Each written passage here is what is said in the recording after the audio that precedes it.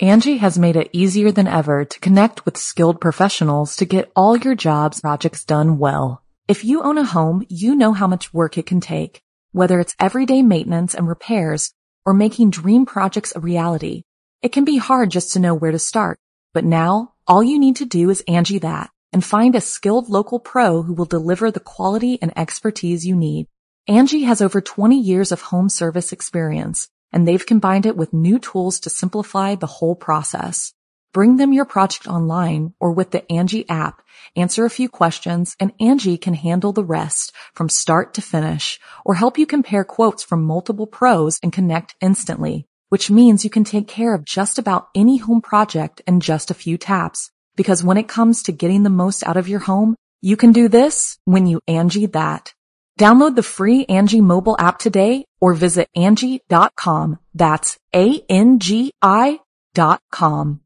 The following program is a production of Chilling Entertainment and the creative team at Chilling Tales for Dark Nights, and a proud member of the Simply Scary Podcasts Network.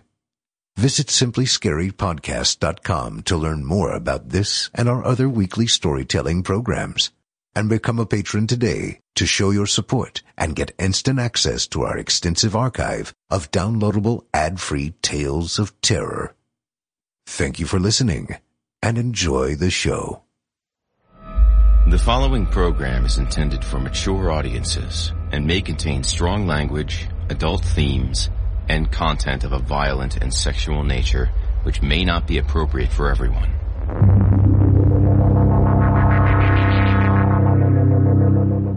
Welcome, listener, to the horror hell. If it's the darkness you seek, you won't be disappointed. I'm your host, Jason Hill, and it's time for our appointment. In this place, there is no sun, and nightmares do come true. Here, instead of shadow falling, the shadows follow you. Consider getting comfortable before the air grows colder. Prepare yourself, if you dare. Come, inch a little closer. If darkness is what you're after, seek no more, your search is through. You haven't found the darkness, traveler. The darkness has found you.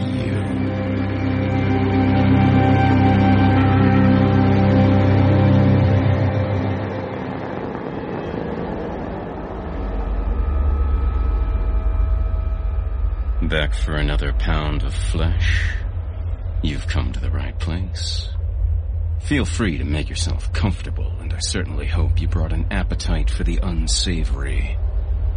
If this happens to be your first taste of this particular slow bleed, I encourage you to revisit our last few episodes to catch up. Otherwise, I give you chapters 21 through chapters 25 of Drew Stepek's Knuckle Supper.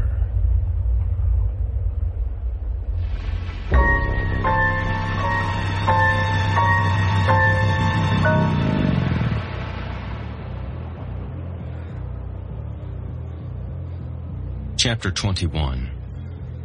Wizards. Real Tim, not Tim, and new Tim parked in front of my cell.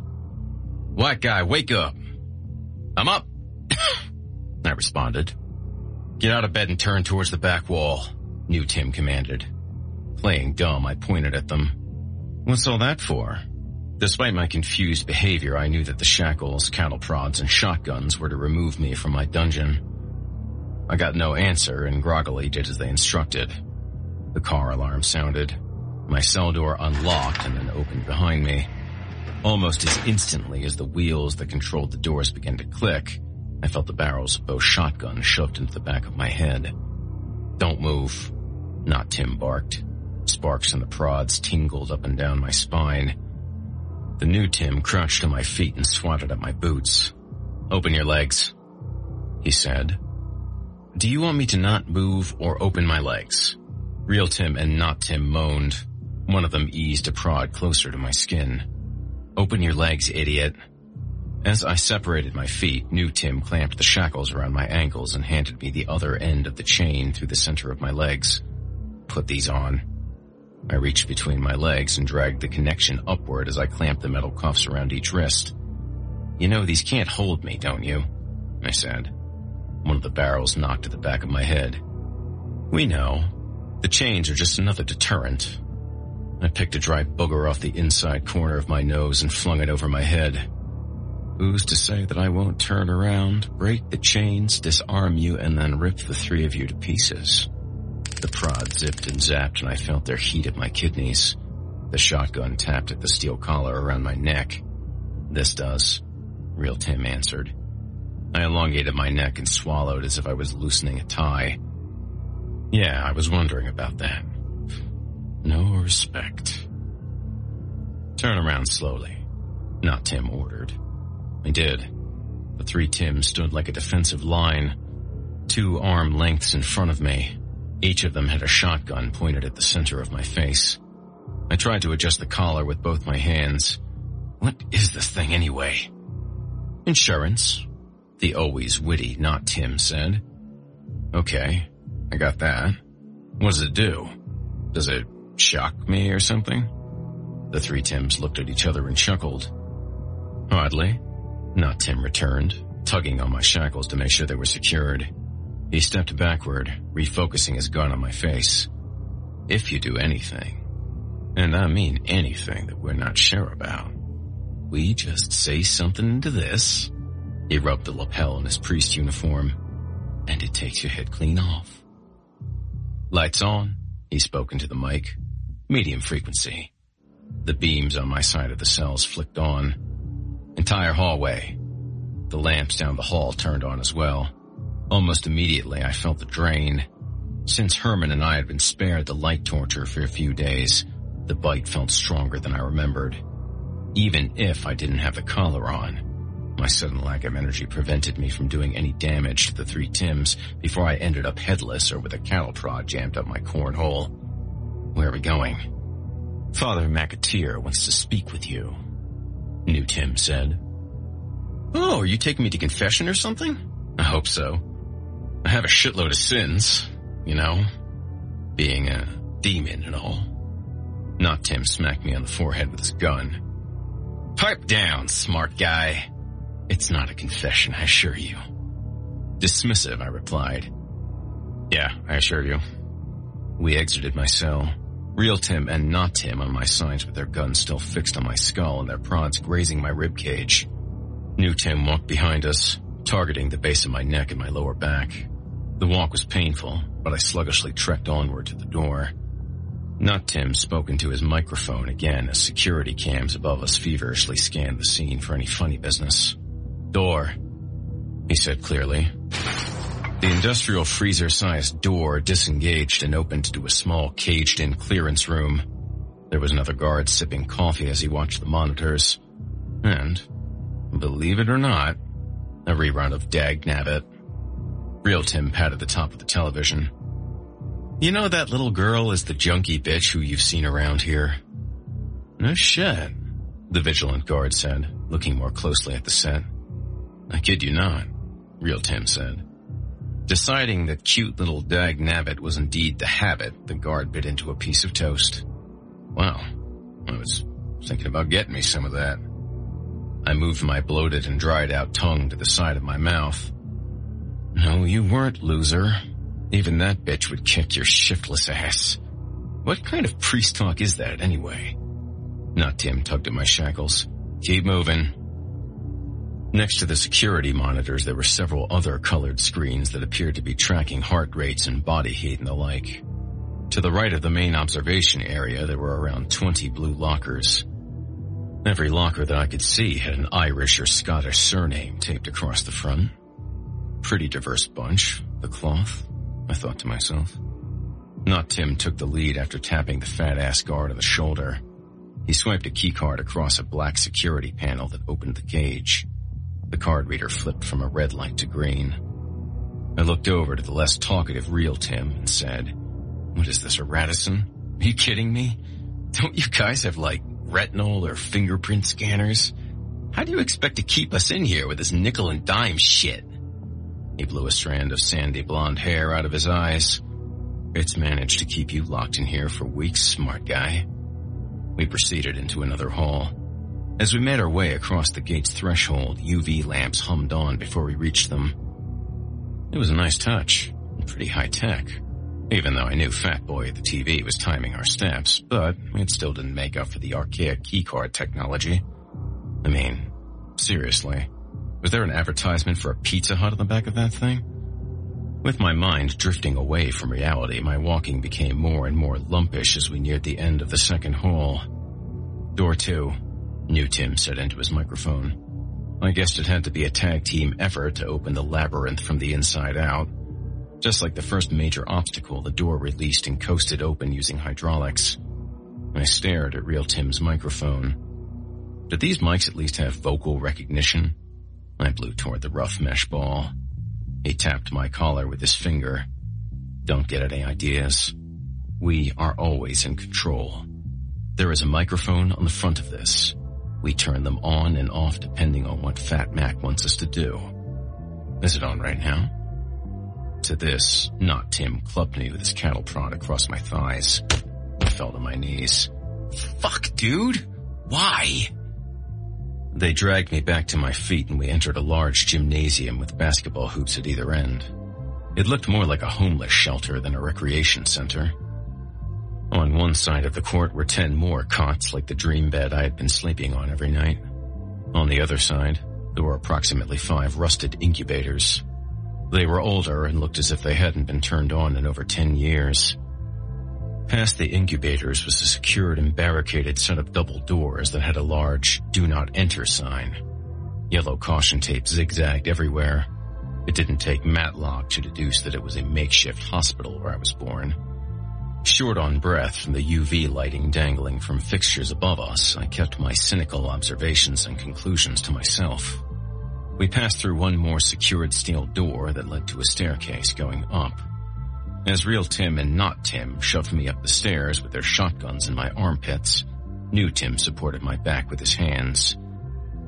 Ah! Oh, God, it's like his skin is on fire, he said, pulling his sweaty hands away.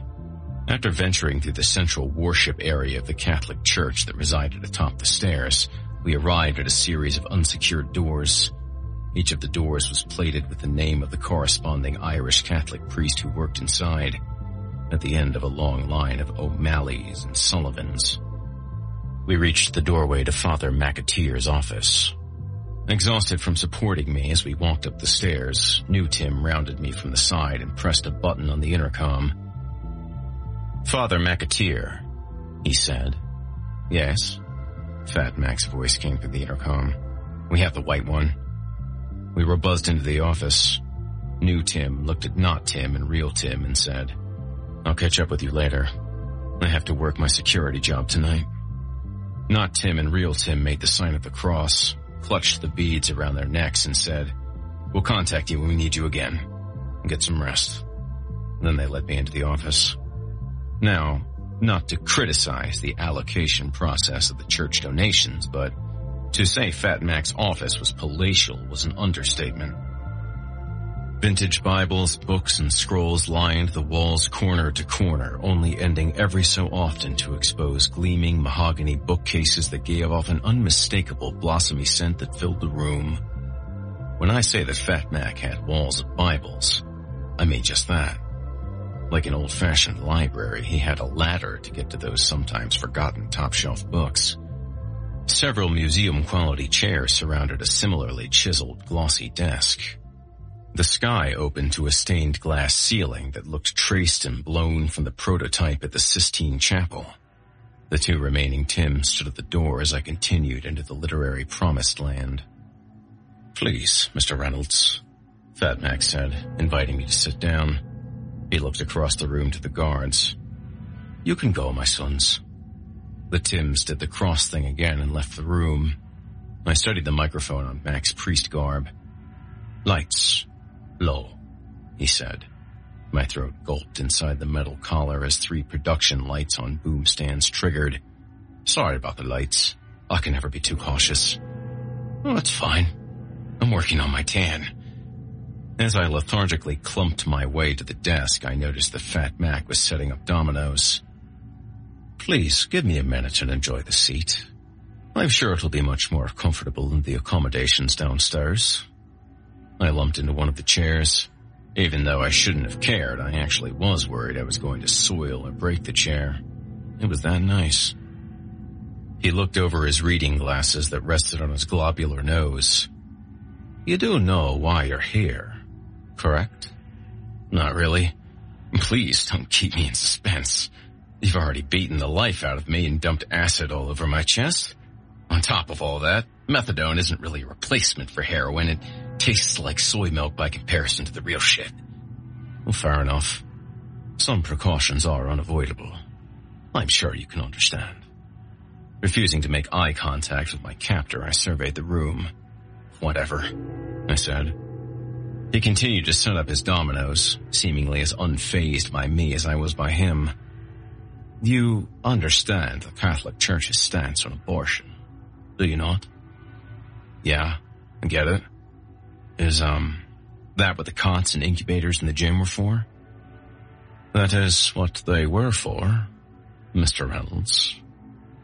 Were. Fat Mac moved down the line, making sure that all his dominoes were aligned correctly. He then reversed to the end to begin placing more bones.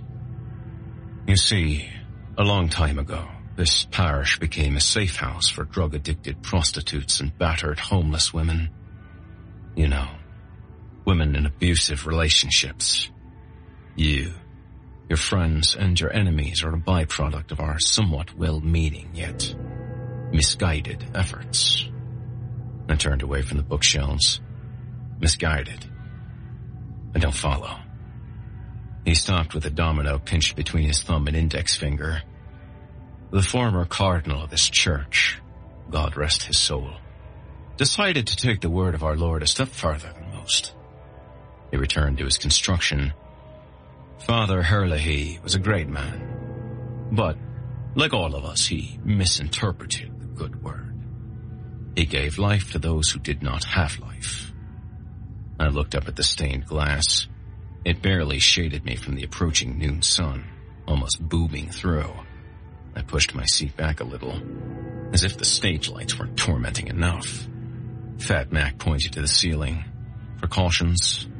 He paused, assessed the domino setup again, and continued. You see, Mr. Reynolds, you're alive because we gave you a gift that we now know should never have been given. Filthy sweat dripped from the ends of my hair. Doesn't feel like a gift. You have my friend, me and Cobra, chained up in your torture chamber downstairs. What are you going to give me for Christmas? A crucifixion? Yes, we have been a tad malicious toward you. Cut to the chase. You delivered us from evil by bringing us into this world. Close, he said, paying more attention to his stacking game. You are, or were, a stillborn child. You, like many of the others, were born addicted to heroin. Your mother came to the church as many other hopeless teenagers before her. She searched for guidance from God because she wanted to terminate the pregnancy. She also wanted somewhere to sleep. We took in as many as we could and gave them shelter. We gave you life as a result. Any romanticized theories I had about my existence, whether it was being bitten by a baron from Transylvania or being the spawn of Lucifer, were quickly swept behind the bookcases that surrounded me. I dabbed the back of my hand on my blistering forehead. How is that possible? Not all of you are stillborn. Some of you were premature, while others were just born addicted. That's why you need the narcotics, Mr. Reynolds. Quite simply, your hunger for heroin is why you live. I scooted further back, away from the glaring rays slam dancing from above. That's still impossible. It doesn't explain why I'm a living, breathing, thinking being. If I was stillborn, how am I alive? On top of that, why am I so strong? Why am I so sensitive to light? Why can I hear shit that regular people can't? I'm a vampire. If I wasn't alive when I was born, then how are we talking right now? Be careful what you say, Mac. The will and love of God isn't the correct answer. He rubbed his nose a little, causing his glasses to slip down.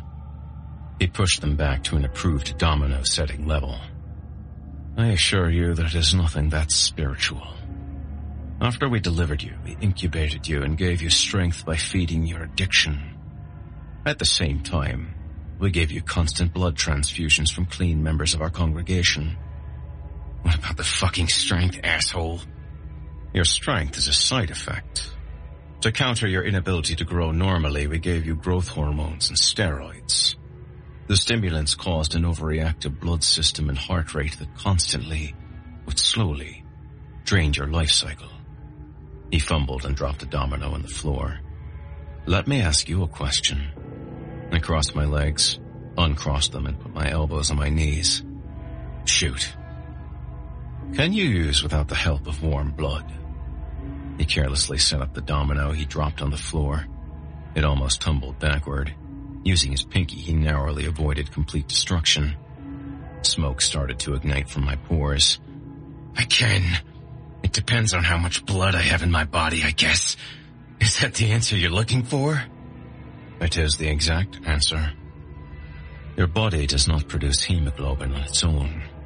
It only eats it because of the enhancing drugs. The drugs have since become unavailable, thankfully. They were a test drug to control the effects of progeria on children, the disease that causes them to age too fast. They failed to counter the aging process, however. They sped up the circulatory system. Anyway, they spun your bodies into an uncontrollable spiral that it cannot break out of. As you have seen over the past few weeks, we can cure you from the heroin addiction. However, we can't cure you from your bodily disease. The need for your body to be constantly replenished with fresh blood is irreversible. I am sorry.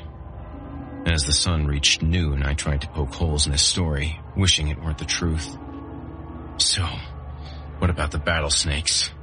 They can't be addicted to marijuana. Ignoring my pain, Fat Mac continued wrapping another outer wall to his now circular structure. As far as I know, you cannot become addicted to cannabis. We didn't give them marijuana while nurturing them, though. We gave them whatever drug their birth mothers were addicted to. Like most things in our modern society, smoking marijuana was a learned behavior that suited them and their lifestyle. It was also tidy, so not paranormal or alien or supernatural. I was correct when I told Herman that I was the product of the streets. Jesus, is this the only church that did this? No. Other churches in North America participated. My skin tightened to my insides as a dark cloud rolled over the sun. I exhaled, relieved, and let out a huge puff of smoke. Are you telling me that the Vatican is involved with this? Are you kidding me? Oh, I'm afraid not, Mr. Reynolds. We acted as the Order of the Cloth. We would have told the Vatican if our pro-life crusade hadn't gone so terribly awry. Overwhelmed by the bombardment of information, I continued to throw low-numbered cards at him, bluffing and hoping to maybe win a hand. So, why can't any of us remember anything before we were teens? He flipped a block and line on his desk and then took off his reading glasses. We kept you here on life support in several closely guarded locations around Los Angeles until I felt you were at the age to survive on your own. So, you dumped us on the streets without a user's manual. What kind of shit is that, you fucking hypocrite? As I looked up to see my savior cloud rolling away, I put my arms over my face for protection. Mac paced around his structure, checking to see if any pieces were out of line. Be thankful, my son. Thankful? Be thankful for what? For being a living dumpster abortion? Life is a gift from God. Accept it in your heart while you can. I stood and kicked the chair back behind me. It smashed into wood chips as I blasted it against the wall. Unfazed, Mac cleared his throat and yelled, "Adstringelguter!" The microphone and the necktie was on. The collar turned like a screw and constricted around my neck. My body broke down into spasms as I flipped onto my back. I gasped for air and tried in vain to loosen the steel device. "Please," I begged. "Labe factum guter." Instantly, the collar choker reversed. I remained on the floor, sucking in huge lungfuls of oxygen. Defeated, broken, and clearly not of uncanny origin, I asked, "What do you want?" "I should be clear, Mr. Reynolds. We need you to right the church's mistakes." As somewhat predicted, he recited the narrative from his ridiculous demonstration. "The Lord giveth." He then flicked at the first domino in line. His dramatic climax to the dreadful explanation of my life was short-lived, as the toppling effect only lasted under a quarter of the way through the progression. He rushed to the roadblock that was delaying the fully realized potential of easily the lamest denouement in history. He swatted the disobedient block over. "The Lord taketh away," he concluded. As the last brick toppled in the center, he made the sign of the cross. Even though I felt my glands swell into the neckband, I had to say something. "Do you think I'm fucking retarded? What was all that?" Unsure if I was questioning the context of his stupid performance or if I just didn't understand it at all, he answered, "A demonstration?" I rolled under one of the chair backs to shield my body from the light. "Why?" Embarrassed at himself, he opened a drawer on his desk and began sashaying the dominoes inside. "I don't know. You're the first one of your kind that I have ever spoken to beyond phone calls. Tried to convey this delicate situation to." Disgusted, I asked, "By using toys and games?" He tried to plead innocent. It was just," he stuttered. "I get it, asshole. Please take me back to my cell."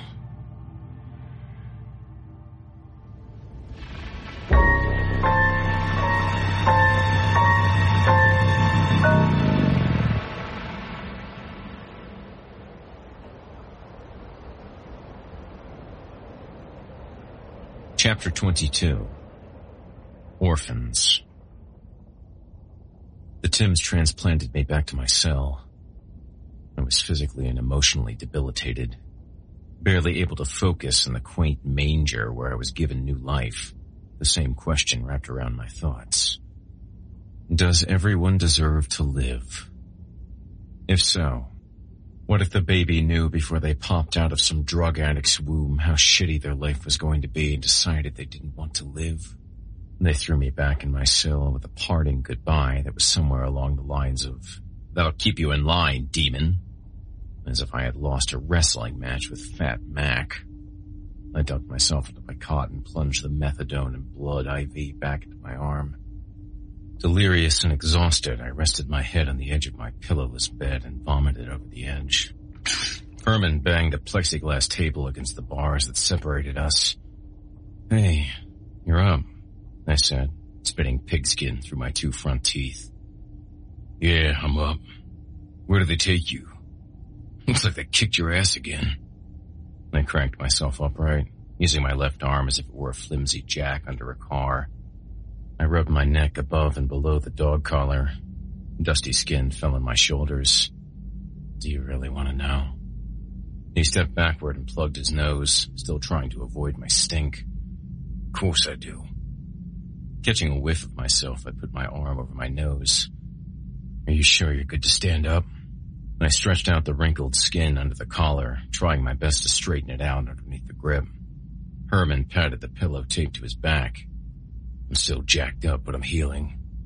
"Good to hear. Can I have a pillow, please?" Delicately, as if moving with the help of an invisible walker, he scuffed across the cement to his bed and grabbed his pillow. He reached toward the bars and pulled himself toward me, then pressed the pillow through the cell. Steadying myself and mindful not to slip on my own vomit, I latched onto the IV stand and dragged it with me across my cell. I snatched the pillow from him and hugged it with both arms. Holy shit. They gave you a real pillow. That's lame. He pulled the pillow on his back down a notch like he was stretching out a tight shirt to cover his ass crack. I wish that was the pillow taped to my back. He turned around and showed me his rear. The once white pillow was drenched red. It looked like he was carrying a burnt rock on his back. So? I threw Herman's superior quality pillow down and I put my arms under it to support my tight neck and then crossed my legs behind me. I faced him. So, we're not vampires or anything like that. What does that mean, fool? Of course we are. I picked some pig out from under my tongue and wiped it on the back of my jeans. Well, we're different, but there isn't anything miraculous about us. So, we're like super soldiers gone bad, right? That's what I always figured. I scratched my feet together. What the hell is a super soldier? Herman glanced at the operating table next to him. You know, like we were created by Hitler's army or something. That's even dumber than what we really are. Look, Herman, I don't know if you want me to tell you any of this. As a matter of fact, I wish Fat Mac didn't even tell me. It's like the end of a shit mystery movie where the butler was the killer and the film was 5 minutes long. He kicked at the table. Just tell me. Reluctant, I started delivering Fat Mac's message. We were stillborn, addicted babies that this Catholic church brought to life with some unapproved steroids. We spent about 12 to 13 years on life support with steroids and drugs to support our addictions. Then, when these assholes felt that we were ready to live on our own, they dumped us on the streets to fend for ourselves. Herman was silent. As if he were ignoring me, he repeatedly picked things up off the operating table, studied them, and put them back down. I'm sorry, I told him. You're telling me that we're orphans. I wanted to turn away from him, imagining what it felt like to have a self-illusion you're a super soldier or an extraterrestrial only to have the tablecloth yanked, revealing you are nothing more than a drug-addicted orphan. I don't know what to tell you. I feel the same way. Yesterday, I felt like I was something special. Now I feel like a bum. Without responding, Herman swatted the flimsy tray next to the table, knocking all of its contents out of his cell. He paced the wall opposite me and grabbed onto the bars with both fists. You better be careful, I advised. He shot around. Why, Reynolds? Why should I be careful? He stumbled for more answers like I had with Fat Mac. What about the strength? A side effect of the hormones and the steroids. Desperately, he continued to poke holes. I felt his dejection as he tried to reevaluate our existence to the level of magnificence. The blood. What about the need and hunger for warm blood? Can we stop talking about this? He bent one of his own fingers backward and then flicked the broken bone back into place. The blood. Another side effect of the steroids. From what I understood, our organs, glands, and circulatory systems are overly active, but they don't produce any blood. Our bodies eat anything that's inside of us. His shoulders dropped with a sigh as if the glory was fading. I, on the other hand, was beginning to feel how I felt around Bate when she was curious about how I was alive. The sun? He asked. I didn't really touch on that, but I imagine it's either another side effect or photophobia caused by being born premature or dead. Probably. Herman began bending the bars inward, toward each other. I saw the muscles on his back flex through the transparent lining of the pillow. The hearing? I don't know, Herman. I'm guessing our senses are more evolved because of the drugs and the steroids. I might have something to do with our repulsion to light. They say that blind people develop sensitive hearing. I rubbed at the blank real estate on my chest where my faction tattoo used to be. I mean, think about bats. For some reason, that sounded too vampiric, so I revoked the suggestion that we were somehow related to bats. Not bats, it's the drugs. He didn't turn back around. Rather, he pumped the jail bars in and out. He still questioned, though, looking for some grandiose loophole. The healing. It has something to do with a sped-up immune system from all the steroids. Don't bother asking about your need for pot. I asked for you. And? Rather than bringing you to life by making you smoke blunts in your crib, they filled you with high doses of THC. It's a combination of overexposure to cannabis and base or sherm or heroin. You picked up all the roster shit on your own. There has to be more to it. There has to be. We're fucking vampires. Why are they keeping us here? Why are they studying us if they have all the answers, smartass? Why do they want to know more?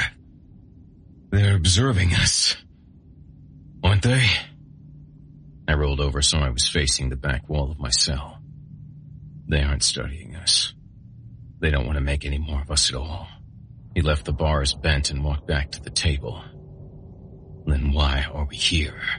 Why do I have pins in my brain, bitch? They aren't studying us. They're torturing us, Herman. I think they want to fix their mistake. They want us to wipe out the rest. Before you ask me another 20 questions about why we would do that, I walked over to the bars between us. We'll do it because of this. I flicked at the dog collar. This little prick will screw your head right off your neck. He gave me the finger. I'd rather die, bitch. Why? All your battle snakes are already dead except for Copperhead and those dance hall queers. I know you want to kill him. I know you hate the Mexicans. They're gonna kill us anyway. Why not use the chance to get away? Are you really considering this, Reynolds? Why? I held onto the IV stand. Wait. I felt her ID in my back pocket. Astonished, he wiped his hand across his eyes. The little whore. Who cares? I care. I brought her into this shit, and I also know I can use her as a bargaining chip for our lives. And so, she's a stupid little bitch, because one of us got her pregnant. If the cloth wants to wipe us all out, they're going to need to know which one of us did it so they can make sure that prick and any other mutants running around are dead. Angie has made it easier than ever to connect with skilled professionals to get all your jobs projects done well. If you own a home, you know how much work it can take, whether it's everyday maintenance and repairs or making dream projects a reality. It can be hard just to know where to start, but now all you need to do is Angie that and find a skilled local pro who will deliver the quality and expertise you need. Angie has over 20 years of home service experience, and they've combined it with new tools to simplify the whole process. Bring them your project online or with the Angie app, answer a few questions, and Angie can handle the rest from start to finish, or help you compare quotes from multiple pros and connect instantly, which means you can take care of just about any home project in just a few taps. Because when it comes to getting the most out of your home, you can do this when you Angie that. Download the free Angie mobile app today or visit Angie.com. That's ANGI.com. Apartments.com has more pet-friendly rental listings than anywhere else. So, finding the perfect place is easier than ever, and so is finally moving in together. Just the two of you. It's a big step. Lots of new responsibilities. Lots of adjustments. Most likely, they'll wake you up at odd hours to go to the bathroom, and you'll most definitely find yourself in trouble coming home late for dinner. They might even unroll all your toilet paper next time. It's just what happens when you two find a new place together. But you're not doing it because you feel like it. No, you're doing it because you love them, because they're family. And that's why Apartments.com has the most pet-friendly rental listings on the internet, so that you and your furry family can find the perfect new place together.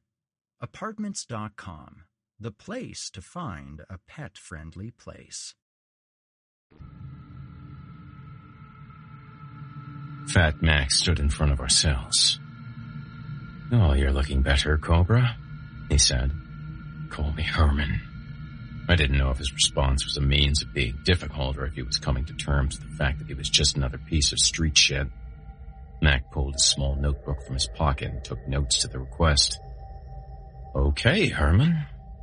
I cut to the chase. Look, we'll do it. We would have all killed each other for drugs or territory eventually. So let's expedite the process without any more torture. Herman butted in. What happens to us? He pointed to his exposed skull. Fat Mac shoved his reading glasses from the end of his nose up to his eyes. We will cover that for you. With what? Herman bombed back at him.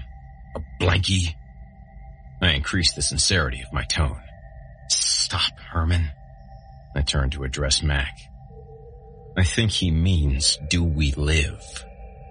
Yes, we'll live here. Herman started walking back toward his cot. Are you kidding me? Wait a second, I said. Fat Mac, there's more to this. The priest started balancing a domino on his index finger, clearly hoping I shared his presentation in the office with Herman. And how so? There was this little girl living with me. I started. I grabbed Bates' ID out of my pocket and tossed it out of my cell. And? He bent over to pick up the ID card as he cascaded the single brick down his hand like a slinky on stairs. One of us. I mean, not us, I pointed to Herman and myself. But one of the knucklers got the little girl pregnant. Mac caught the domino in his palm and looked at her picture. Impossible. He threw the card back into my cell. I swear, she gave herself an abortion a few days ago before you assholes kidnapped me. It is not possible, Mr. Reynolds. Even if enough blood were available to you and your bodies to become erect, we sterilized every one of you before we assimilated you back into society. Herman rushed back to the bars as he ripped the pillow off his back. Assimilate? Society? You dumped us on the streets. Quietly, Fat Mac spoke into his mic. Lights, medium. Herman tried to cover his exposed head with his hands. Not preventing the light from singeing him, he retreated to his cot, grabbing a pillow off the floor on the way back. He shaded his face and head with it like an umbrella. Be that as it may, Mac continued, it is impossible for you to breed. Wait, I interrupted. So, we were brought back to life because your lame church thinks that abortion is a sin.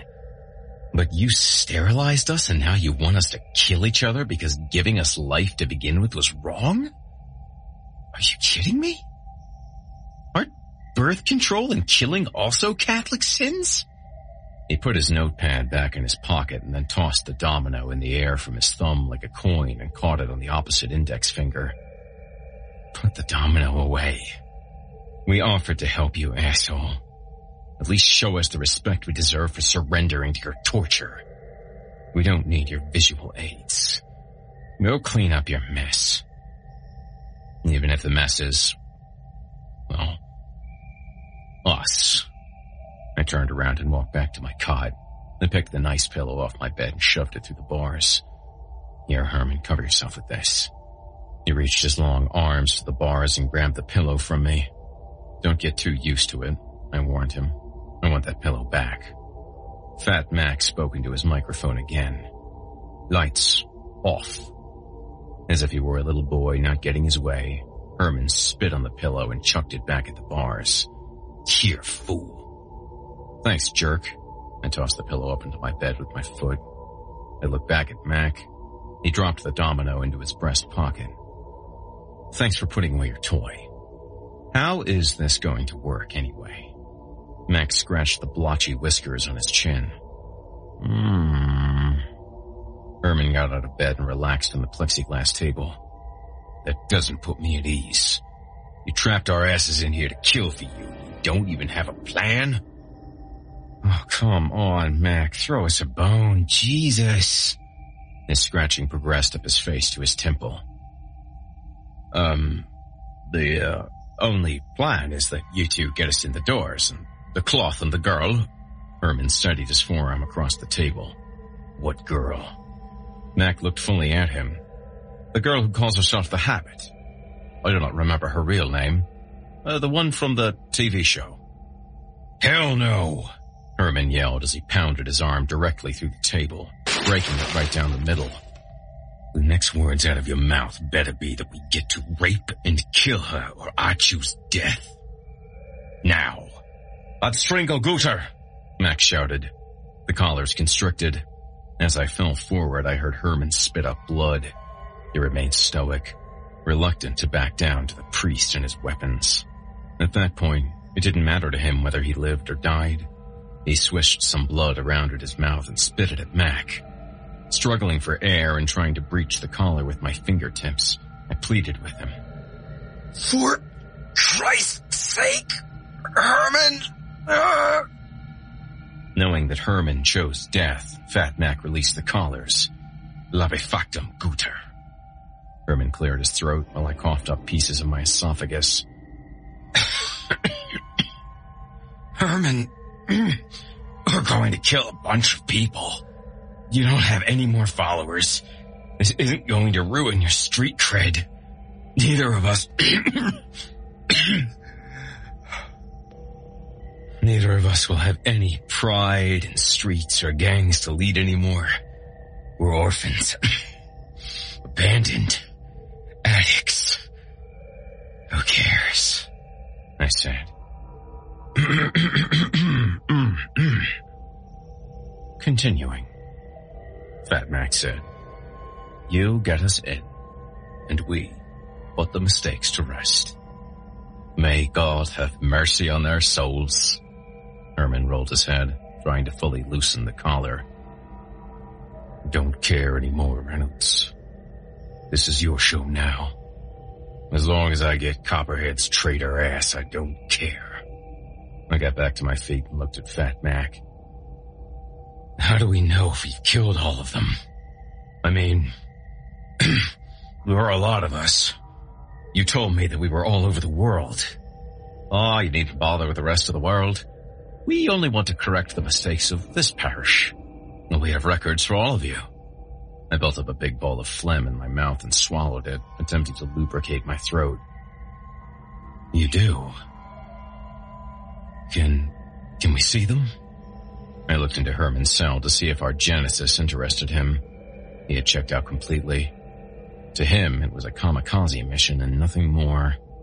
He wanted to hold on to as much of the grandeur of which he was as he could. If a serial killer druggie was all that Herman was meant to be in life, then he was going to die being the greatest serial killer druggie the world ever saw. Fat Mac debated with himself for a minute. I can show you, he decided. Maybe I'd find something in my file that suggested my lineage could be traced back to cannibal kings or something.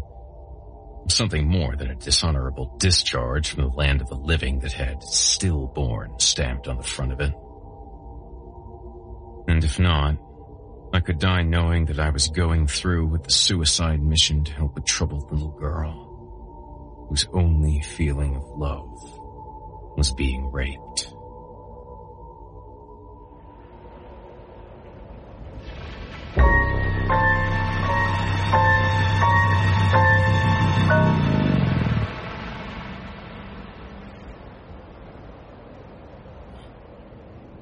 Chapter 23. Numbers. As requested for the records, the Tims came for us the next morning. Herman ignored us. I yawned, still waking up.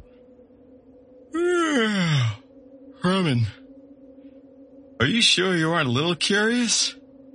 He didn't answer. Not Tim clicked his car alarm keychain. White-faced guy.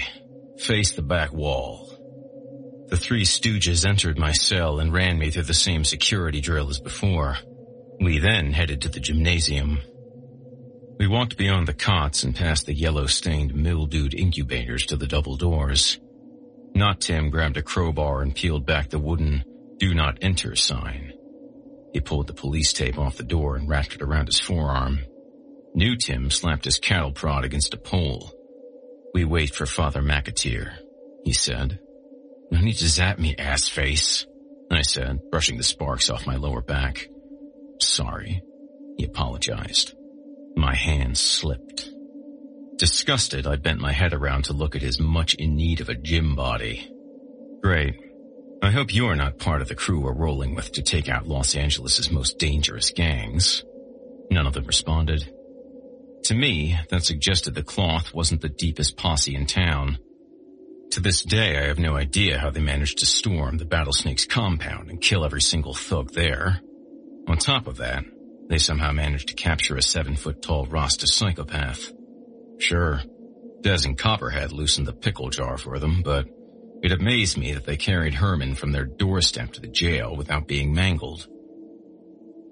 I tapped my foot impatiently. Well, it looks like we're going to be working together. I hope you've made peace with your God. If any of us make it back alive, it isn't going to be many. Fat Mac called across the gymnasium as if he were arriving at a party fashionably late. Sorry for the hold-up, he said. I had some details to sort through.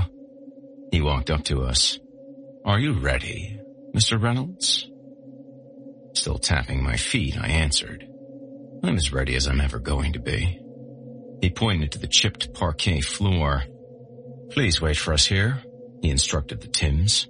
If I need you, you'll hear me. Surprised, I asked, you trust me enough to go in there with me alone? Precautions, Max said as he tapped his microphone. If I feel I'm in danger, I will not hesitate to use this. And Mr. Reynolds? Yeah? He blew into the mic to make sure it was responding.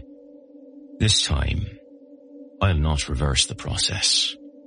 I rubbed at my collar. I understand.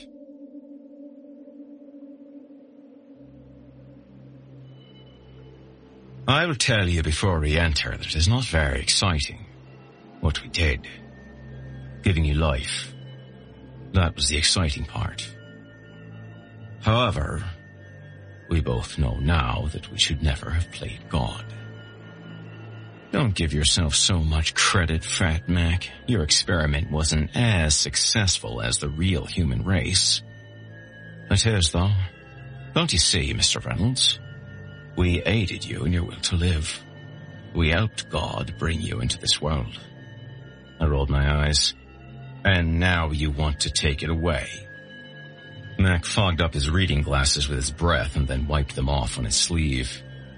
I have to pay the price for participating in following Father Herlihy, as do all the workers at St. Matthew's.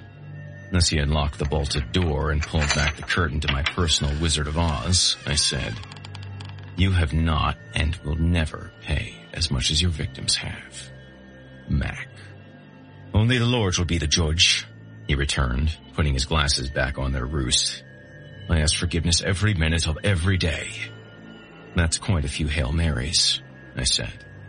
We entered the top-secret room and Mac flipped on the fluorescent bulbs. It took several moments for them to flicker to life. Some of the bulbs only half illuminated. Others just fused on and off one last time. The lab was less than half the size of the gymnasium. The floor was checker-tiled with a bad grout job. It was so dirty that the white scores were almost as dark as their black counterparts. The first objects that caught my eye were more large incubators, about 20 or so. Worse for the wear than the incubators in the main gym, the oxygen lines were corroded and all the electrical wiring had long since fizzled out. It wasn't quite the majesty you'd expect from a mad scientist's laboratory.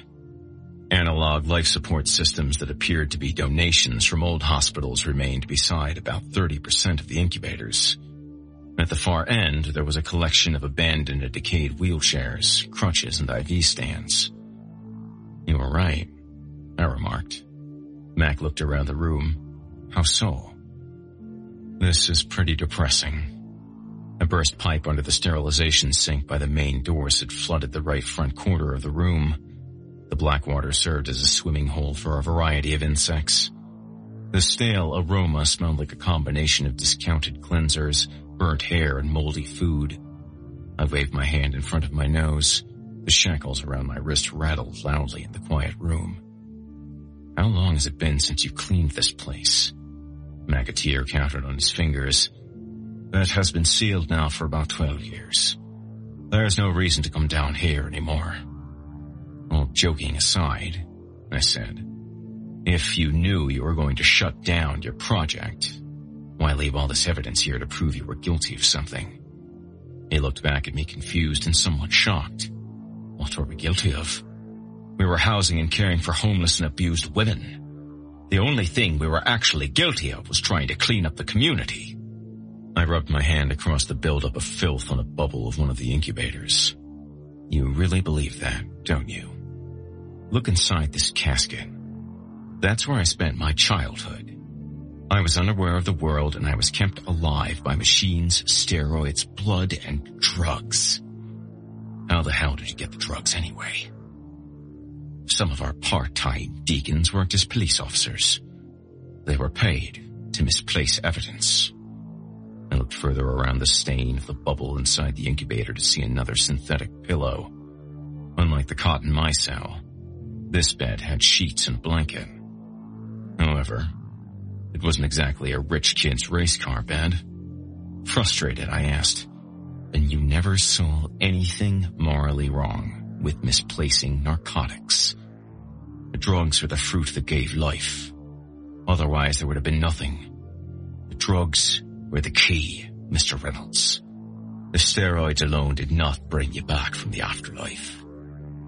Every one of the children that began to live and breathe did not become conscious until they were expected the same drug nourishment provided by their mothers in the womb. As you took form, you were bombarded with narcotics, sometimes as a replacement for food.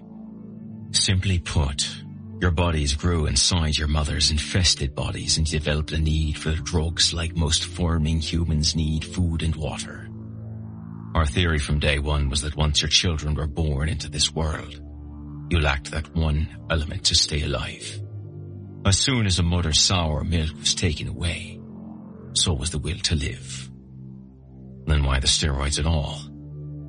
In most cases, he continued, the narcotics weren't enough because many of the births were third trimester miscarriages.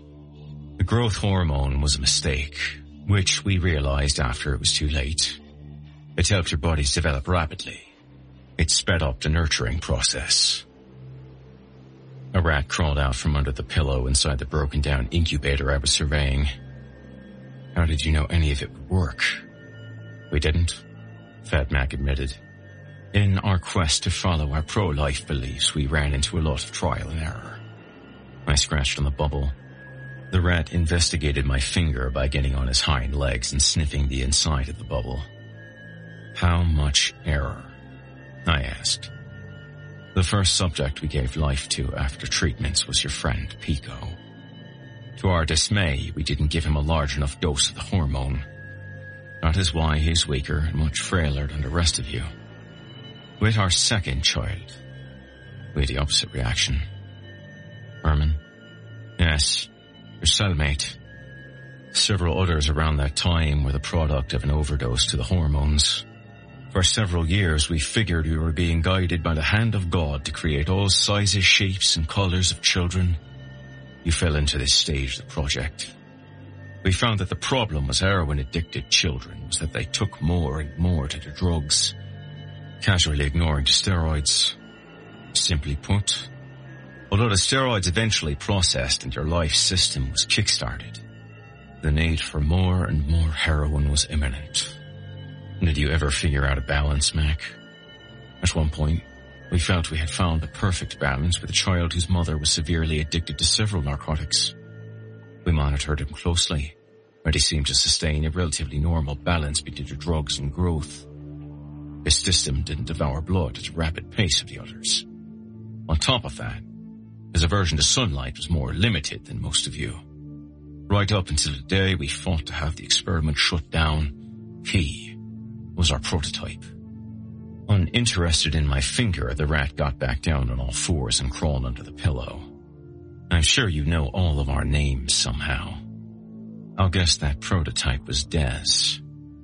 How did you know? Because all the white kids younger than him pretty much look and act exactly like him. I have another question. He swatted a fly off his arm. Okay.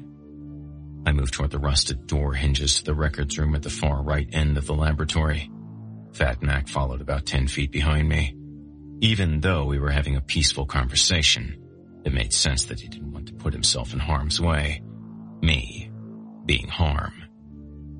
When you used Des as a prototype for the younger subjects, did you use his genetic makeup to help them survive? He hesitated for a second and then confessed. Yes, I guess we did. It became clear that my line of questioning served a purpose because the cloth overlooked a rather large sidebar to their project. Are you sure that he was sterilized as well? You don't think that maybe Des could have evolved the ability to reproduce? Let me take that back. I'm sure you don't believe in evolution. Do you think maybe he figured out a way to reproduce? Fat Mac toweled up some sweat on his neck using the back of his wrist. We would never have made that irresponsible of a mistake. As far as manifesting the ability to reproduce on his own. Like I said, everything about his life was a miracle. But you said he was a prototype. Those were your exact words. Do you think maybe someone else figured they could play God further and let loose a breeding being? The fact is that I've never seen a female one of us. No females in Los Angeles survived the rebirthing process, he said. Right. So, if Des was able to impregnate the girl, and I know from her mouth that he raped her, then he is the one we need to track down. He's the most dangerous one of us out there. McAteer wheezed. I still don't believe you, Mr. Reynolds. I raised my fists in chains. Look, motherfucker! Mac readied his lapel to engage the corkscrew around my neck. I retreated, showing him my palms. Don't do it. I'm calming down. I'm not going to hurt you. He let the microphone fall back into place. Des got the girl pregnant. I'm almost sure of it. All we need to do is find him and the girl, and no one else needs to die. He swiped away at another fly. I will believe you enough to let you find Des and this girl. But the plague we created still needs to be resolved. He approached me carefully. He put his hand across my chest. I'm sorry, Mr. Reynolds. This needs to be set right in the eyes of God. Understandably, I lightly brushed off his attempt to comfort me and make me understand his stance and tiptoed deeper into the records room. As I looked around, not knowing where to begin. What number am I, Mac? You're number 14. Ignoring any attempt to console me further, I picked through a stack of folders. Really? I said. I was hoping I was 13. Confused, Mac responded. Why? Because I'm superstitious. If that is true, then that would make you unlucky, would it not? I dumped some folders on the floor outside the door as I grabbed a handful more from the top shelf.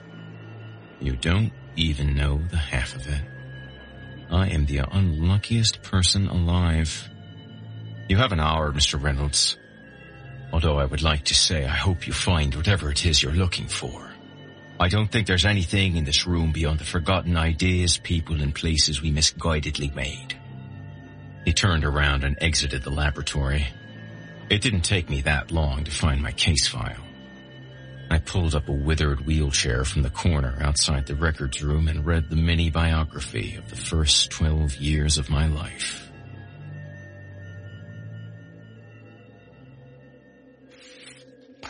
My name is Subject 14. I was stillborn on October 21st, 1976 at 5:39 p.m.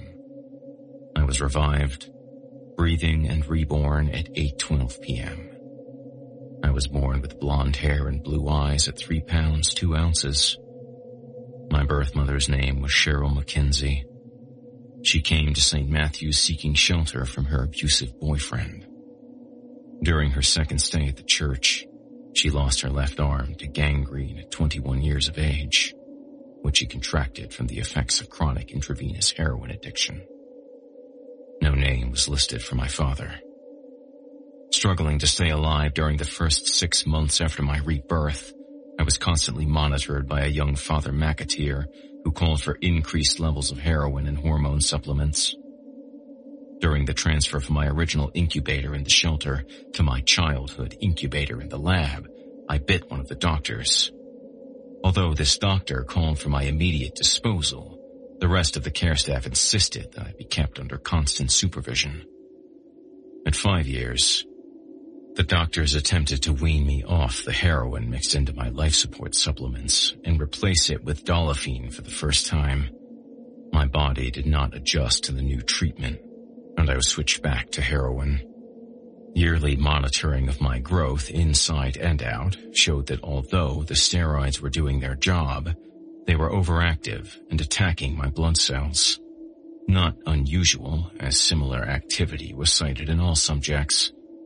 A sidebar was clipped onto the 5th page of my file. It read, "Seems to exhibit emotional and hyperactive rapid eye movement. Might be more aware than the rest." As I flipped through the pages, the side notes ended and the reports diminished to weekly, then monthly, and then yearly reports.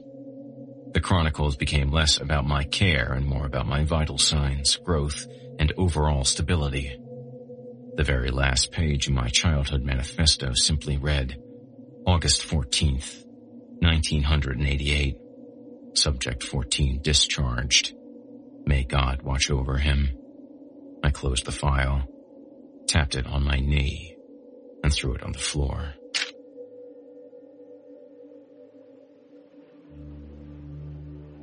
During the trek back to my cell, Fat Mac and the Tims were silent. Even if they had asked me anything, I didn't hear them. I didn't as much feel like a dead man walking as I did a live man walking. Under the circumstances, being alive felt worse. As much as I would spit on the delusional glory of my existence, I always hoped in the back of my mind that it was more than being the product of a drug addict convinced not to have an abortion. So, just like Eldritch, Nomi, and Herman, I was just putting on a vampire variety show. Fat Mac patted me on the shoulder one last time and dropped me off at my cell.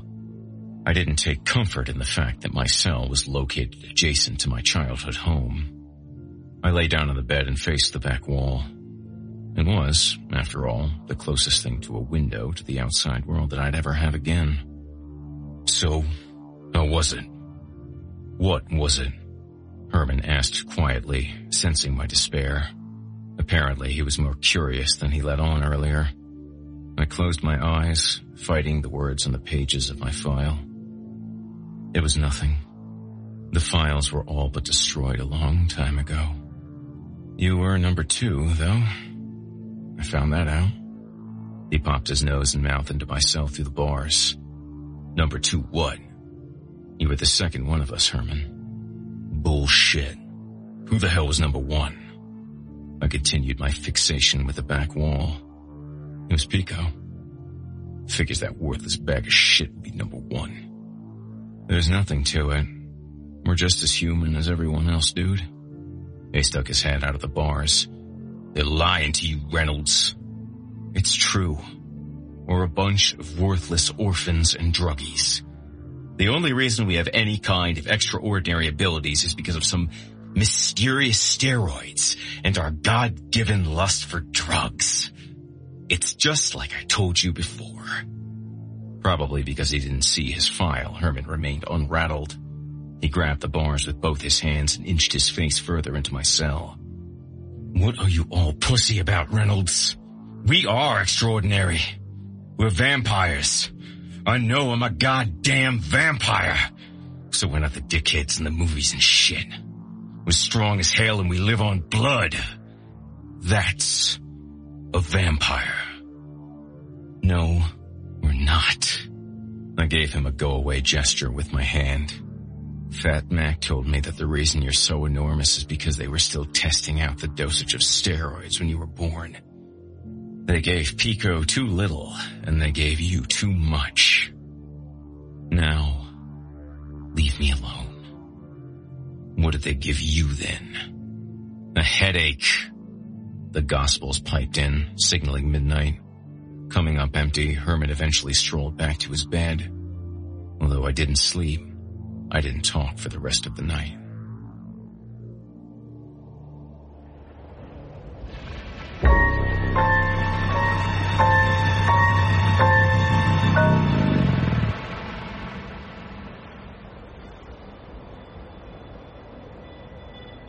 Chapter 24.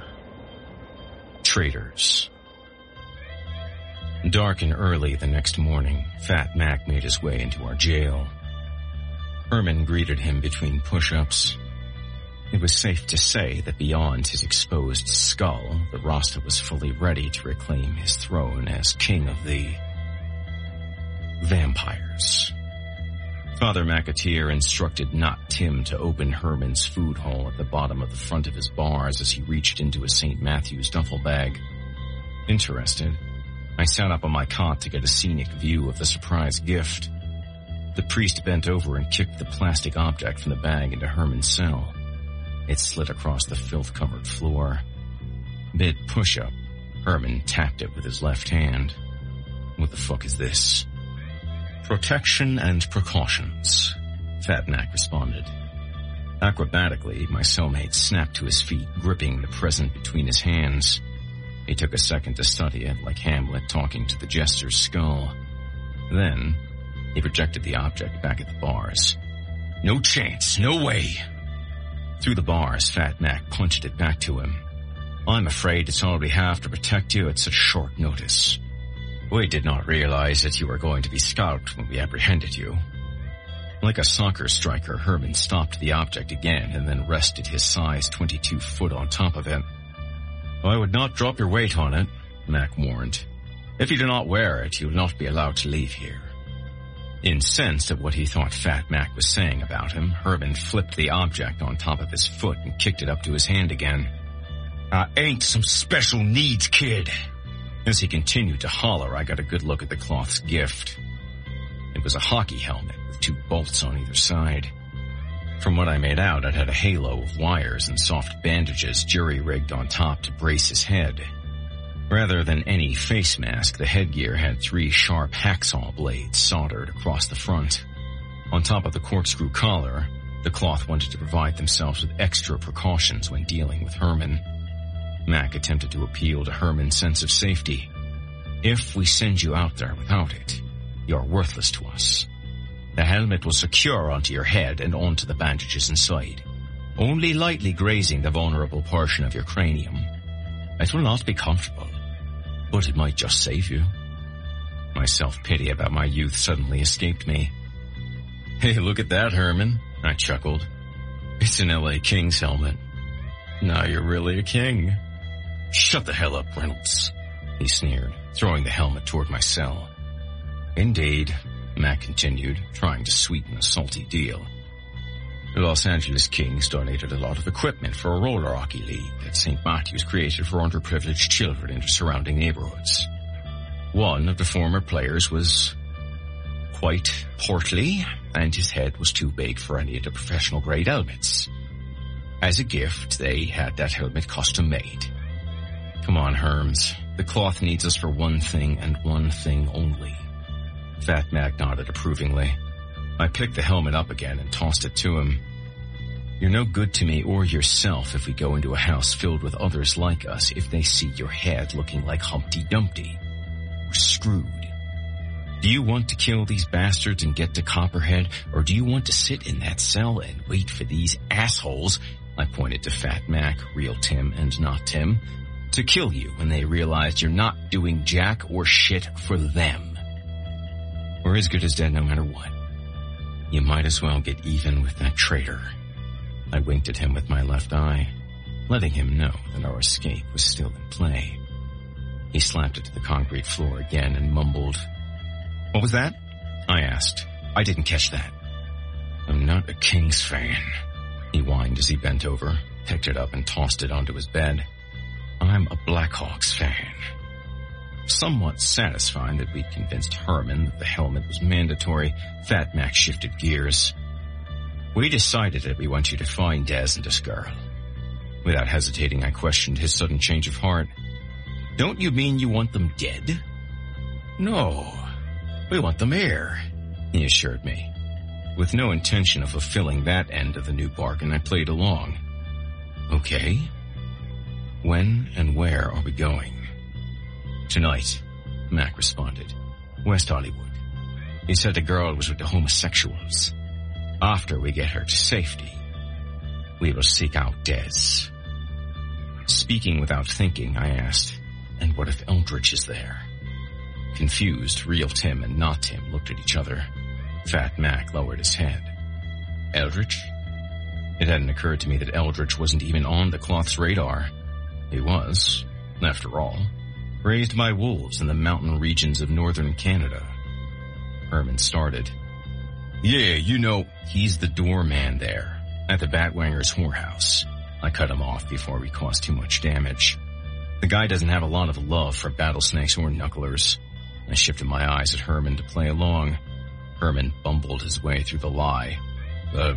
Yeah, I hate that fairy homo. I clenched my teeth together to get him to shut up. Fat Mac looked at both of us, debating if something was afoot. Satisfied, however, he reached into his duffel bag and tossed each of us a large bag of fresh blood. Please be ready.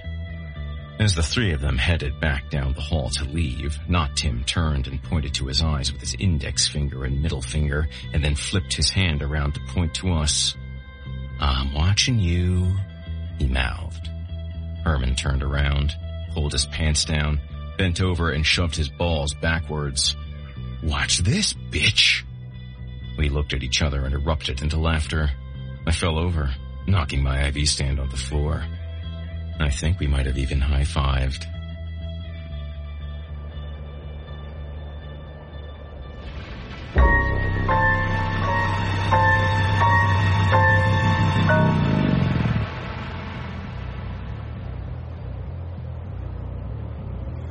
Chapter 25. Butchers.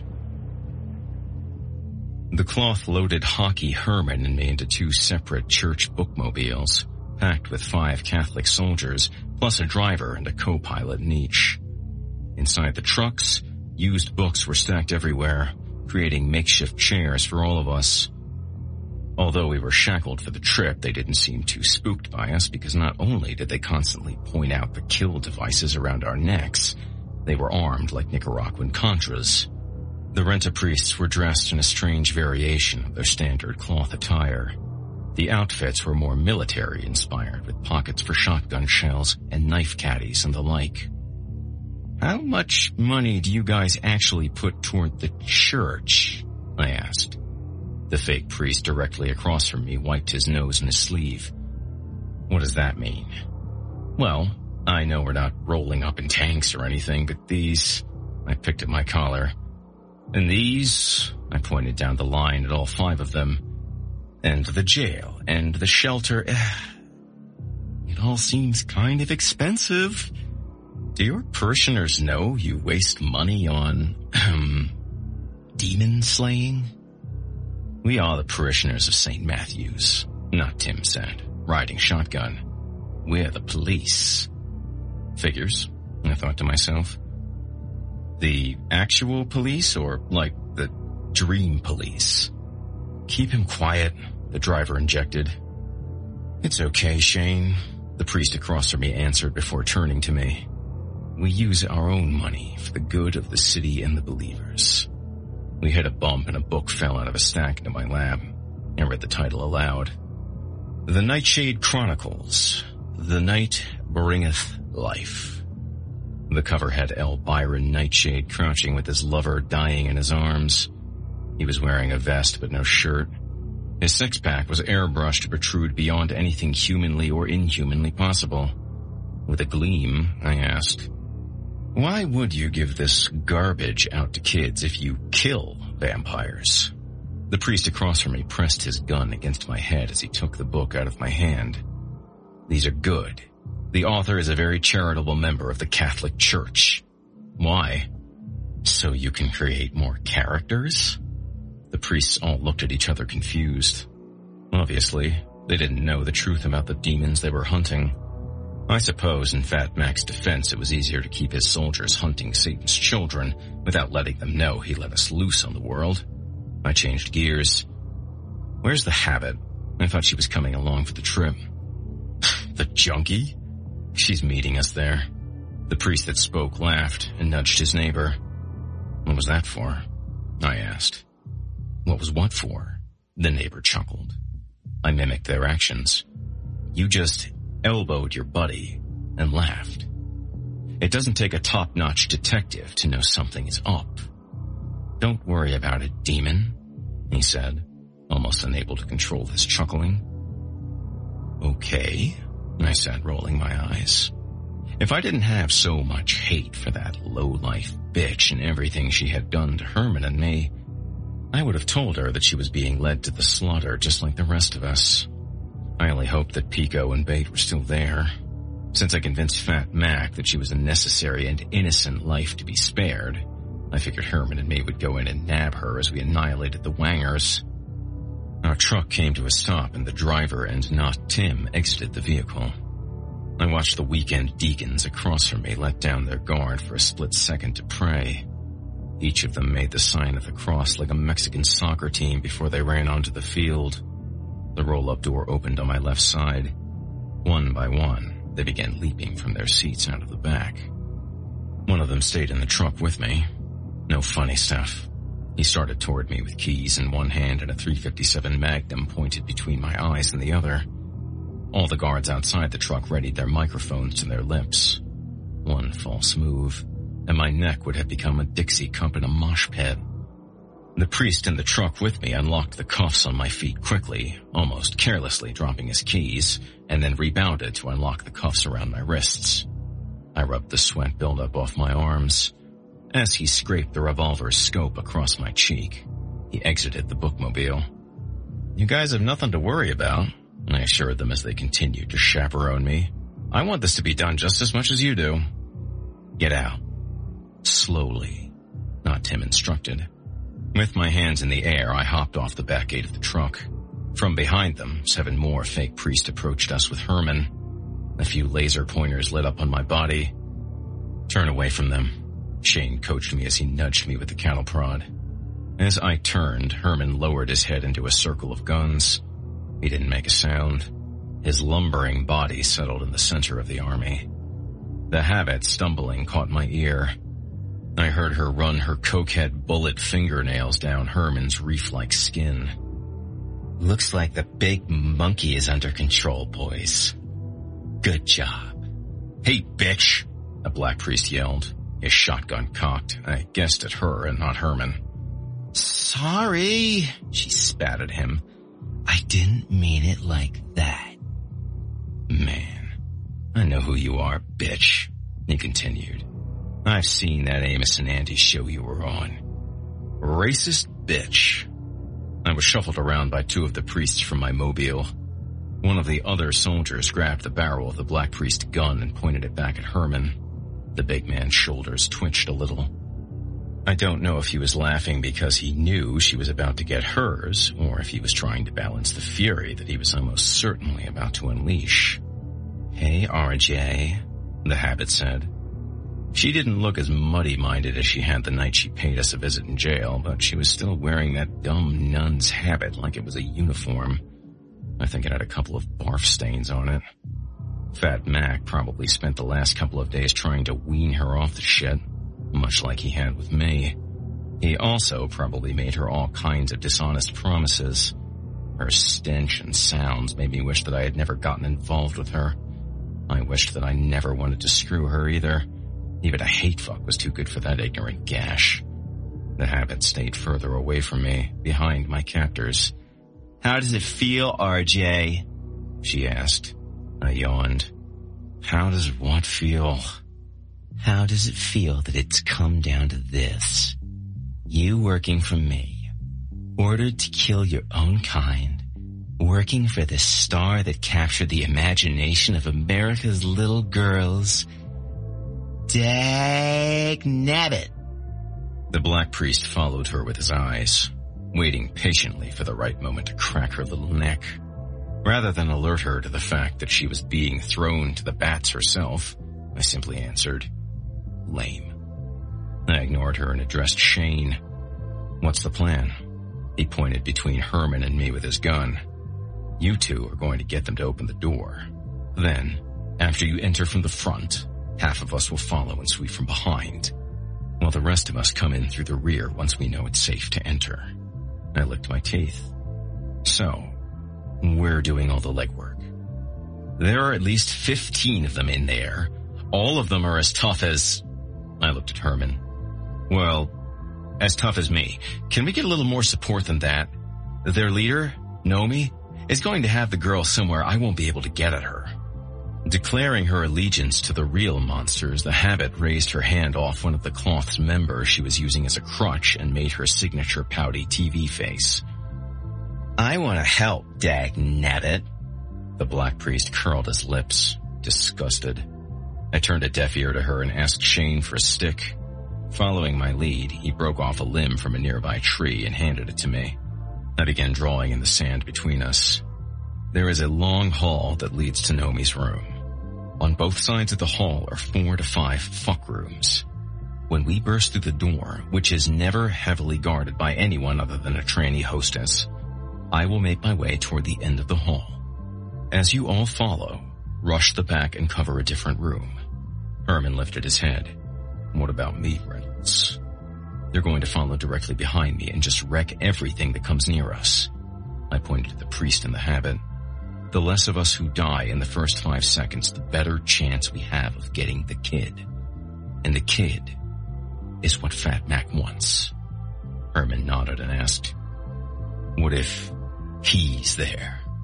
Knowing he was referring to Eldritch, I said, why, are you afraid of him? The guy is the biggest pussy I know. The Habit twirled a gun around her finger, then stopped. Wait, who is he? Are we walking into some kind of ambush? I dropped the stick. Yeah, dumbass, we communicate with each other telepathically. This has been our plan since you trapped us. I rolled my eyes. We're just as likely to die here as all of you. The priests looked at each other as if I was informing them of some special vampire powers they hadn't been briefed on. The Habit licked the end of her gun. Fuck you, RJ. And Herman, I said, picking the stick back up. He's not in there. It's too late for him not to be bar hopping or holding a super secret meeting with his agent or something. Herman didn't laugh. Do they have security cameras around the perimeter? Real Tim asked. No. They're a bunch of wasted transvestite prostitutes. Why would they have security cameras? He stumbled over the words. Trust me. They don't need any security besides themselves. As stealthy as 14 guards in priest outfits, a junky nun impersonator, a 7-foot Rasta in a hockey helmet, and dopey old me could be walking across the lawn of a recreation center, we approached the house. One of the priests signaled for half of the group and the Habit to go around the tree line next to the house, parkside. The rest of us prepped ourselves curbside. Herman and I walked toward the door. You ready, my man? I asked, flicking his hockey helmet. What's up with the jive, Reynolds? Talk normally, quit frontin'. He looked at me through the razors covering most of his face. We don't really have a choice other than being dead, do we? You better not be under the control of a gooch, Reynolds. I sighed, realizing that I made a mistake telling Cobra about the voice. There is no gooch. The gooch told you to say that. I shook my head no and knocked on the door.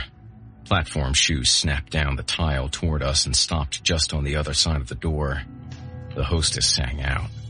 Who is it? I looked at Herman. It's King Cobra, motherfucker. Open the door. The hostess hesitated. Herman began beating his fists against the wood. After 10 seconds passed, he said, We can't wait any longer, Reynolds. He stepped in front of me, tore off the Christmas lights, using his fists like sledgehammers. He barreled through the door. Quickly set in motion like a linebacker, he plowed over the door and the hostess became trapped under it.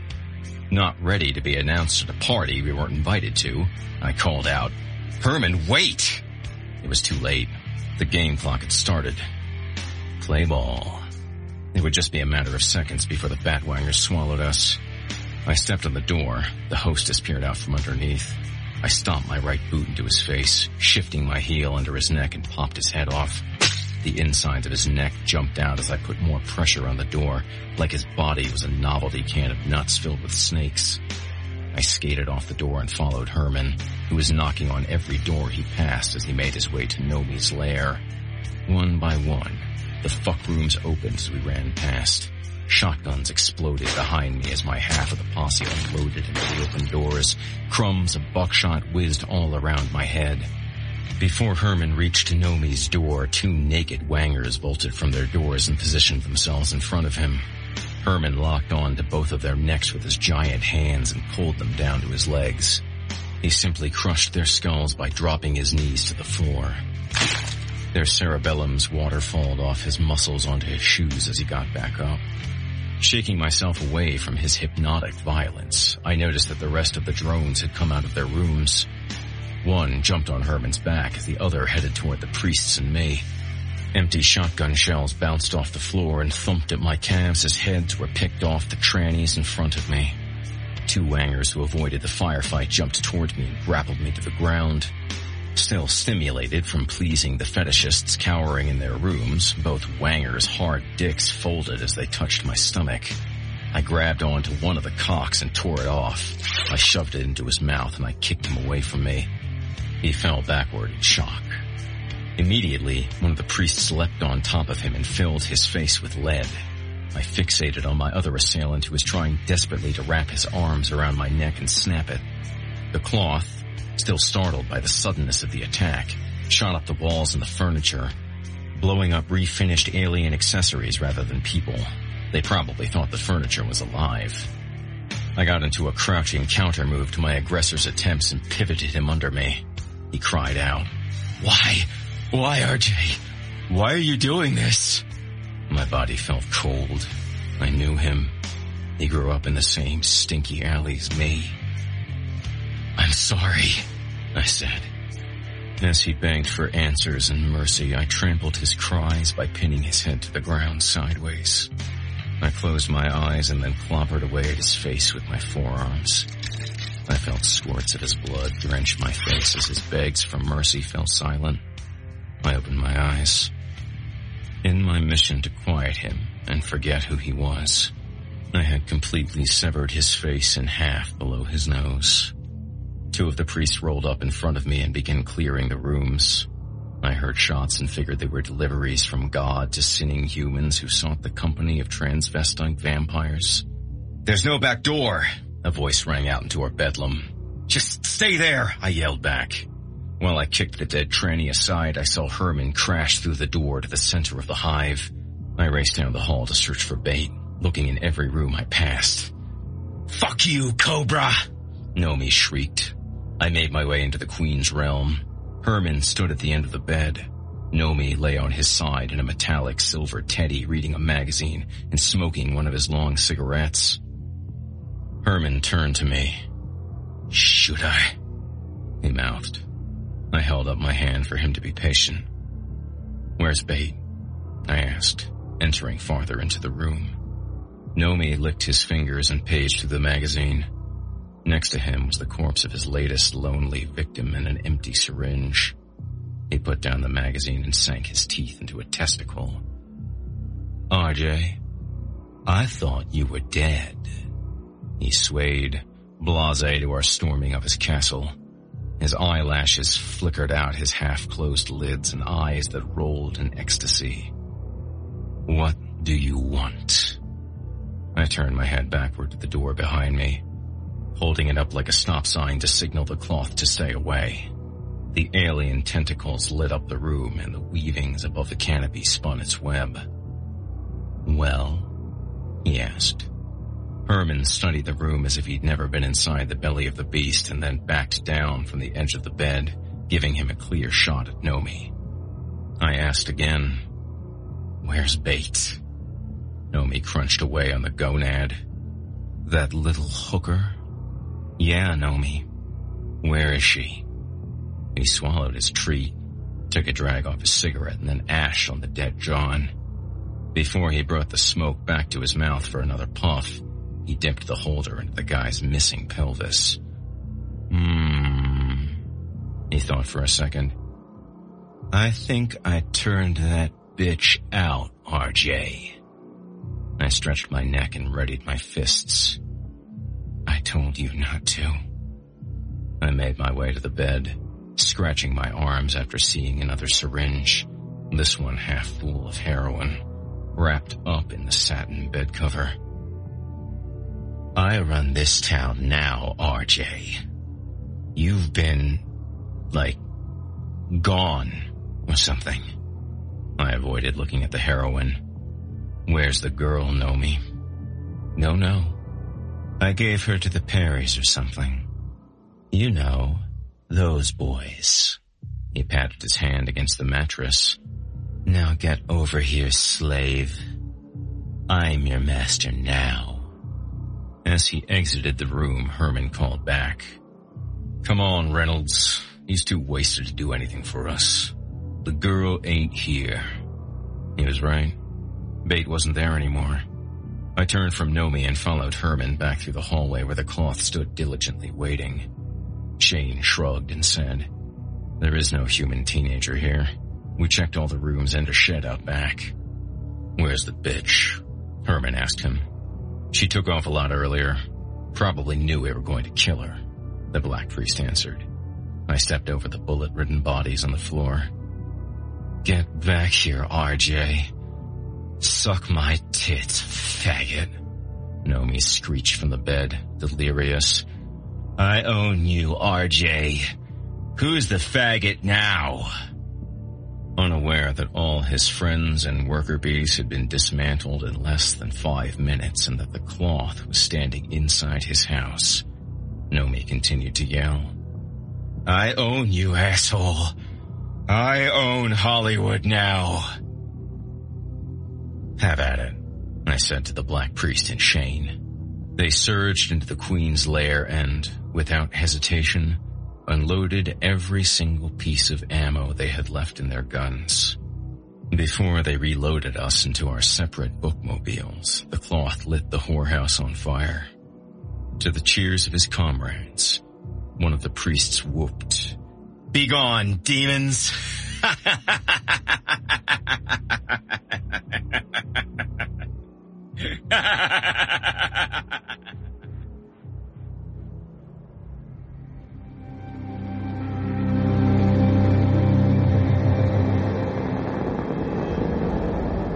If you enjoyed tonight's story, please be sure to join us again next week for the continuation of Drew Stepek's Knuckle Supper.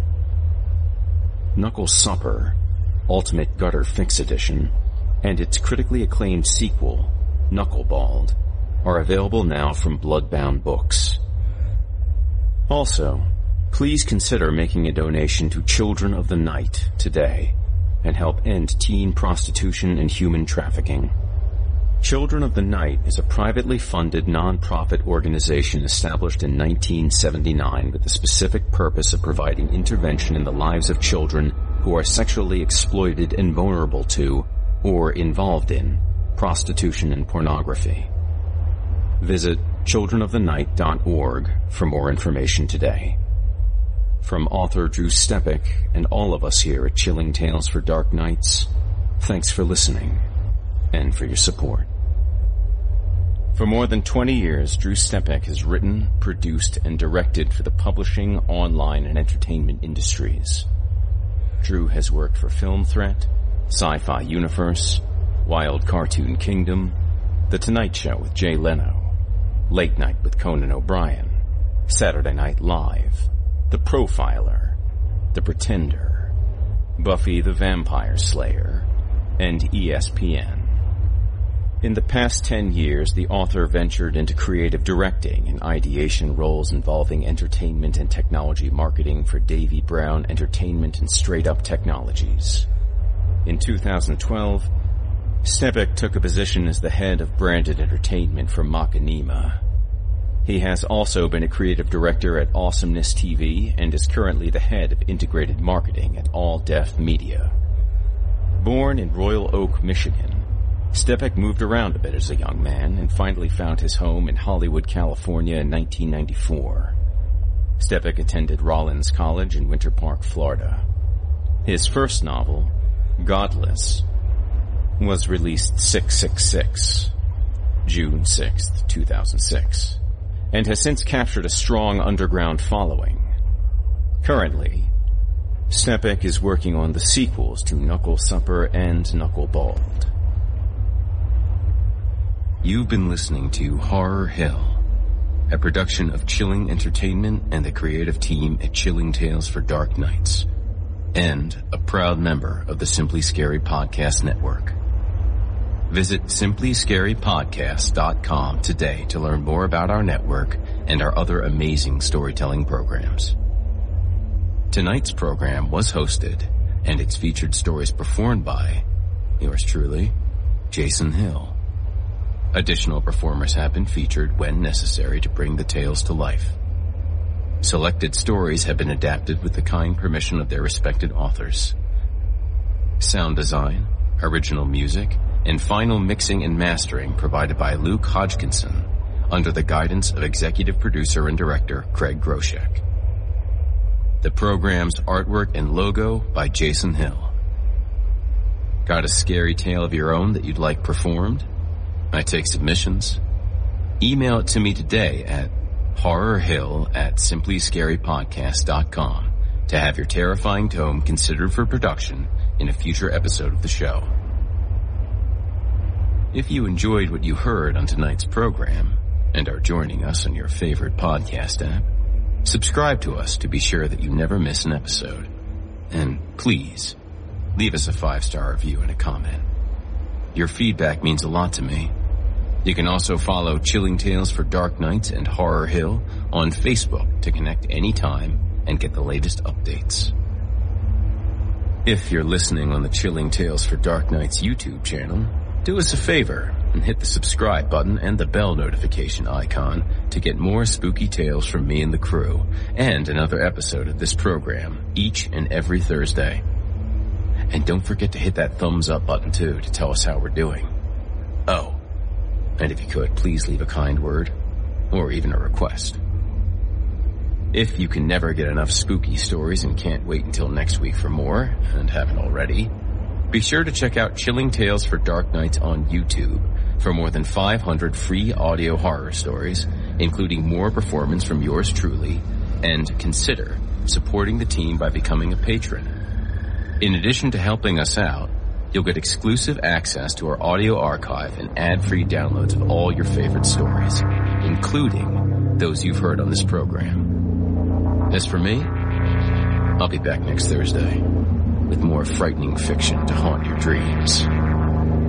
Until next time, this is Jason Hill. Good evening.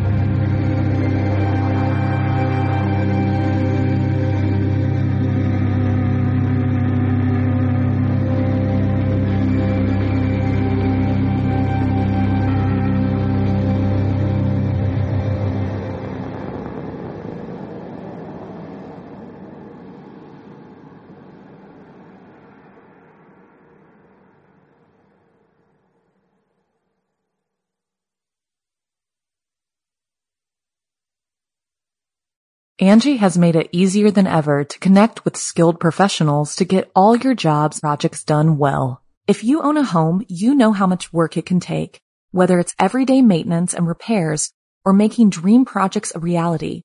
It can be hard just to know where to start, but now all you need to do is Angie that and find a skilled local pro who will deliver the quality and expertise you need. Angie has over 20 years of home service experience and they've combined it with new tools to simplify the whole process. Bring them your project online or with the Angie app, answer a few questions, and Angie can handle the rest from start to finish, or help you compare quotes from multiple pros and connect instantly, which means you can take care of just about any home project in just a few taps. Because when it comes to getting the most out of your home, you can do this when you Angie that. Download the free Angie mobile app today or visit Angie.com. That's ANGI.com.